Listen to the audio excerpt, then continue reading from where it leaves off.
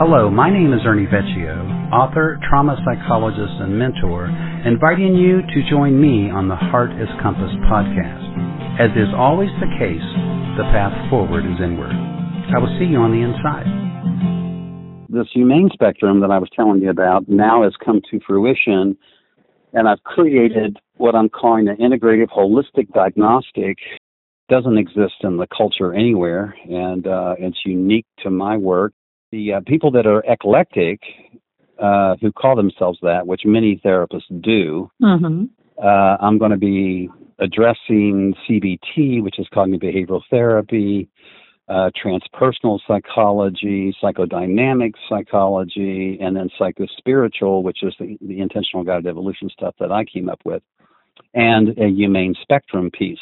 And I'm putting it all together so that once I give this to somebody, I can literally place them on this spectrum, and they can see where they are. And, of course, the humane spectrum is just varying degrees of benevolence, and which is how well you show empathy or compassion towards yourself and others. And I've got a neurological piece, so I'm looking at right, left hemisphere of the brain. I'm looking at objective personality dynamics, and projective, which is internal unconscious material, and just kind of merging it all together in one piece, Irma. And I'm really quite pleased with it. And back in, I don't know, the 90s, when I was working with psychiatry quite a bit back in those days, they used to say to me all the time when they got my reports that they felt like that they knew these people. And they said, how are you doing that? How are you getting to know these people so well in such a brief amount of time? And that was then. That has incredibly been amplified and sophisticated now, where not only do I know these people, I know them better than they know themselves, and now so too will the clinician. And I think the client will appreciate it because they will absolutely meet the client where they are, and it doesn't have to be through a label. Although the label is still applicable, it doesn't have to be through the label. It can just be through the symptoms and through the dynamics that they're presenting. And so then what I'm going to do is put it into a course. I'm just going to teach it. I'm going to teach people how to give the battery of instruments that I put together, and then how to interpret what they have, and then how to then integrate it with all of the models of theory that they have been exposed to. So, yeah, nothing. You gave me the idea when you said in one of our discussions about the aim of my work. And what stuck with me was the word aim. In my head, I saw crosshairs like you see when you look through a rifle, right? Like the target. So that's exactly what I've done. I've put crosshairs on this diagram, which ends up being a pie diagram. It's broken into 4 quadrants. And then I'll be able to place that site, if you will, at the center of the testing that I've done, and then show them how far off center they are. Oh, gosh. Wow. From one quadrant to the other. And everybody's going to lean to the left or the right. Nobody's going to be perfectly centered on this just by the idea that all of us have ego dysfunction. What are the quadrants?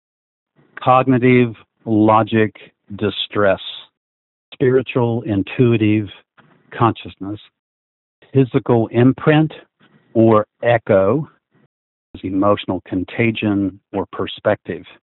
One is left hemisphere, one is right hemisphere of the brain, and one represents the body, and one represents your subjective internal life. So that's how all that breaks down. Are symbolic of left and right hemisphere of the brain. The right quadrant, which is spiritual, intuitive, and consciousness, is all of your unconscious material and the imprint of which you came in with. And then the other is the echo, or the imprint that your experiences had on the body. And all of this comes through the brain? This includes both the brain and the body. So it is the mind of the words, not the brain. It's the mind. The mind, okay. Yeah, and mindfulness, of course, is brain and body both. This is so exciting, Ernie. I'm so glad to hear this. Oh, my goodness. The whole concept of the humane spectrum does not exist, but it will once I become public with it. So do you have like a type of therapy beyond what's already out there? It's a type of therapy only, Irma, in the sense that it's like a spiritual. As you and I said before, you can't bypass the human ego. I mean, you can't do that and call yourself spiritual. So integrated. Not only whoever ends up teaching this, but whoever is a receiver of it, if they use it, which it sounds like it's intended to be used, it points them in the direction of becoming an integrated person as far as being connected to beyond the physical, to their higher self, something beyond the ego, and to become a whole person. Put a boat in the water, okay, in your head, and now have that boat having to be balanced. It is weighted in such a way so it has a center that is equal to the gravity of the boat, depending on which way it tilts to the left or the right. And the boat is built in such a way that it kind of sits in the water in kind of a buoyant way. And remember, buoyancy requires water. Water is emotion. Gravity is the force that's coming from above, which in this case would be spiritual gravity. And so I'm literally able to take the concept of buoyance and metacentric concept and say, okay, if spiritual gravity is real, and it is, and we are off center, so in other words, I could take that same logic and superimpose that over top of the humane spectrum, over top of that crosshairs, and literally have the same thing. Wow. And which shows how we are off balance in relationship to our emotions, how we are off balance in relationship to our gravity that we live inside of, which is this subjective universe that we're in. And then I found biocentric stuff that also is saying the same thing. So the spiritual piece of all of this, and I know we must have talked about this so many different times, how do you define spiritual in connection to this body of work that you've put together? Well, spiritual in the body of work is that you have, you come into the world spiritual. Remember, you're born a spiritual animal and forced to be a psychological animal. And the gap between those two things is really what psychology calls pathology. So spirituality in this context is you come into the world without ego. You have 2.5 years with no ego, and at a cellular level, the body remembers that. Okay. And then as soon as you take on ego, which is with the onset of language, you then get knocked off center and spend the rest of your life trying to get back to that non-egoic place. Of course, what trauma does is wake you up to it a lot faster than just kind of waiting for luck or chance. My mind goes to a place of before the sperm and egg start forming into the baby. Question in my mind goes to the place of what's before that. What's before that is consciousness. Okay, that. Yeah, and of course you could call that soul. Okay. Yeah, because remember the soul once you get a drop of consciousness contained, then it becomes an individual soul. Uncontained, it is a collective soul. And or collective consciousness, no matter how you break that down. So keep in mind that consciousness is a subjective term, and the universe is a subjective place. It isn't objective. So the subjectivity of consciousness and all that includes in its entirety would be one big massive soul, which we call God.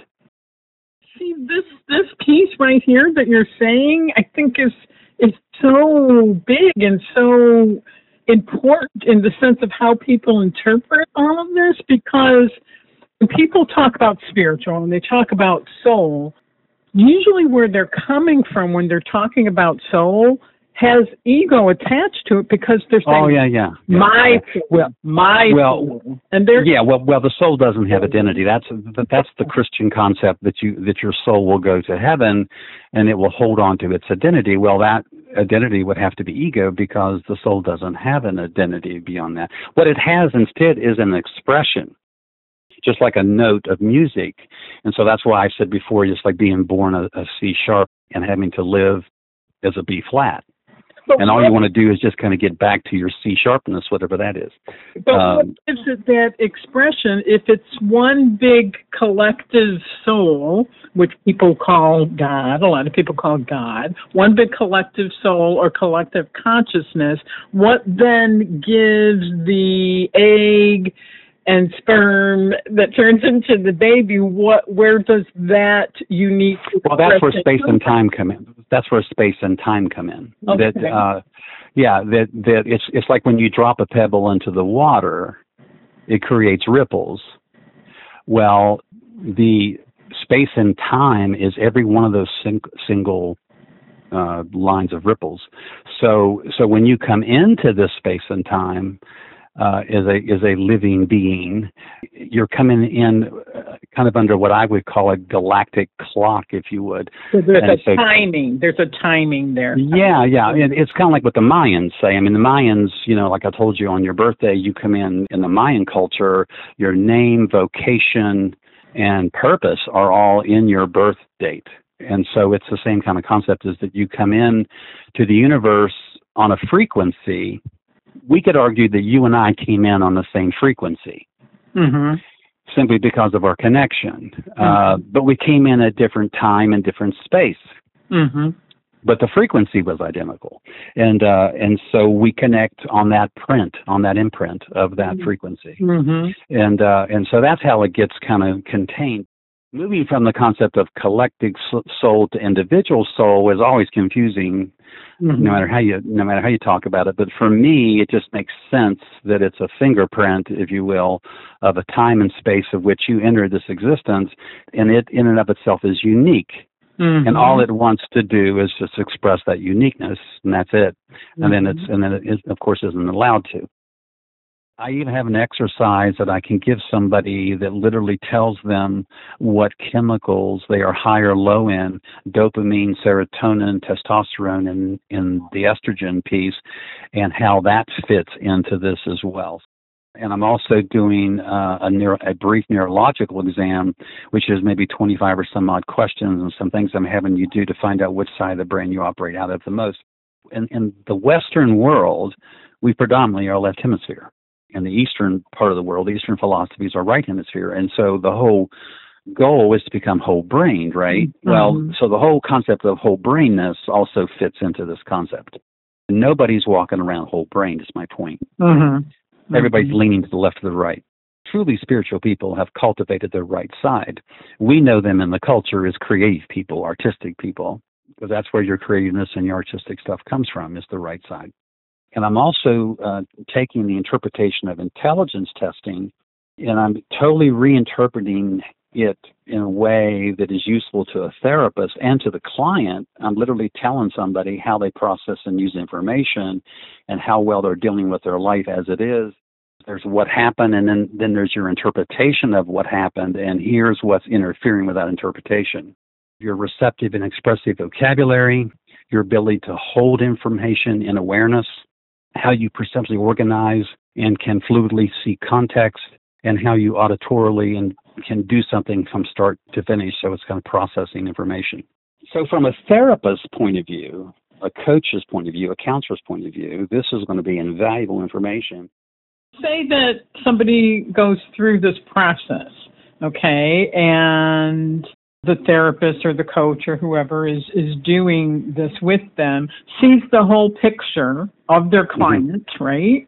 What they're going to see is all the places where they're out of balance, what needs work, what needs strengthening. What they're going to see is how that fits into their orientation. Okay. Every therapist has an orientation. Every coach, everybody has an orientation. So what they're going to do next is, okay, how does this fit into my orientation? So in other words, what tools do they have that they can now use to right the boat, so to speak? And some clinicians will have more tools than others, of course. And some clinicians will be have really broad orientations and be able to embrace the majority of it. If you're a CBT therapist, you're going to still do CBT therapy. So it's not going to change. It's not going to change people. What it will do is give people an opportunity to broaden their skill level. Let's say they want to become psychodynamic, or they want to become transpersonal, or they want to understand intentional and guided evolution. They now have a way to do that. Mm-hmm. They have an outline of how to do that. What this will do will give the eclectic therapists, which many people call themselves eclectic these days, at least find where their orientation fits into the information that they have. People are being psychologically evaluated every day. And what the counselor gets is an IQ score and a diagnosis, Mm-hmm. a mental status report, a social history, some sense of what the presenting problem is, and they get a diagnosis, and they're treating labels, and it's symptom driven. My report is going to be so far beyond that. They're going to be able to do so much more with it, depending upon their skill level. Wow, this is like really mind-blowing stuff. My mind fast forwards into a faraway future where really through a program like this, with help, it could actually create a superior human being. Not superior in an ego sense. When you said that word one day to me about, the aim of your work, Mm-hmm. and you were saying it kind of generically at the time. You were just saying, Ernie, the aim of your work is blah, blah, and the aim of your work is this. And I thought, the aim of my work to me is clear, and to you it's clear, Mm-hmm. but to somebody who doesn't know anything about it, the aim of my work was not clear. The humane spectrum gave me the last piece. So what I'm able to do with this is to say that what you have in front of you is a human being. Whatever adjustments they're making to this existence requires guidance. Mm-hmm.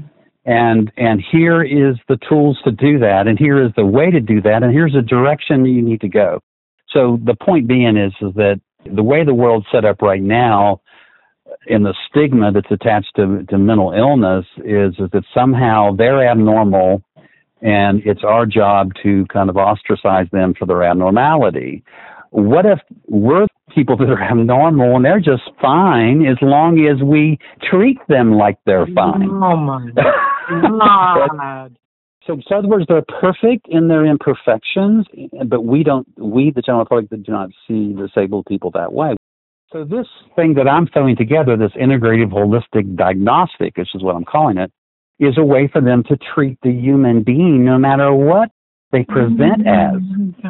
And you don't have to label it, but you do have to see it. And you have to understand what balance and buoyancy and what that center represents. And that's what the soul's function is the world tips our boat, the soul's trying to right that boat. Oh, my God. And the distance between those two things is what we call disorder. Oh, my God. I mean, my mind goes fast forward into a faraway future. I mean, it could, and dare I say should, could become some kind of educational system, some kind of... So guess what the humane spectrum is built on? Guess what the core point of why somebody should care where they fall on the spectrum? Because the more centered you are, the less moral you are, and the more ethical you become. So literally, it writes the context of morality to the ethic, of which the heart is in constant awareness of. The heart is aware of true north. It is aware of your ethic. And that's why we describe, or at least I describe, passion. Passion of ego is lacking, and passion of the heart is longing. Well, the longing of the heart is to be upright, to be buoyant, to be centered. And if it's off-center, then it's only off-center because the world, which is spiritual gravity in general, is off-center. And spiritual gravity is real. I went out to California a month ago. I went to the wedding. She's marrying a guy from India, and he's Hindu and quite spiritual and just a sweetheart of a guy. I was wearing my T-shirt that had my formula on it, mm-hmm. E squared minus 8C is S to the 10th power. He goes, what's that, Ernie? And I just turn around and read the back of it. Mm-hmm. When the human ego is exaggerated and the heart is minus, is removed as compass, then suffering increases tenfold. He looked at me and went, well, E equals MC squared. It was great. I mean, couldn't have a better reaction. The needle turns in art, compass heart.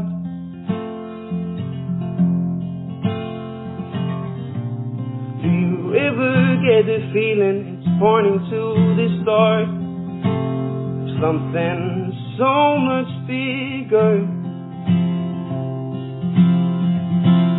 so much better?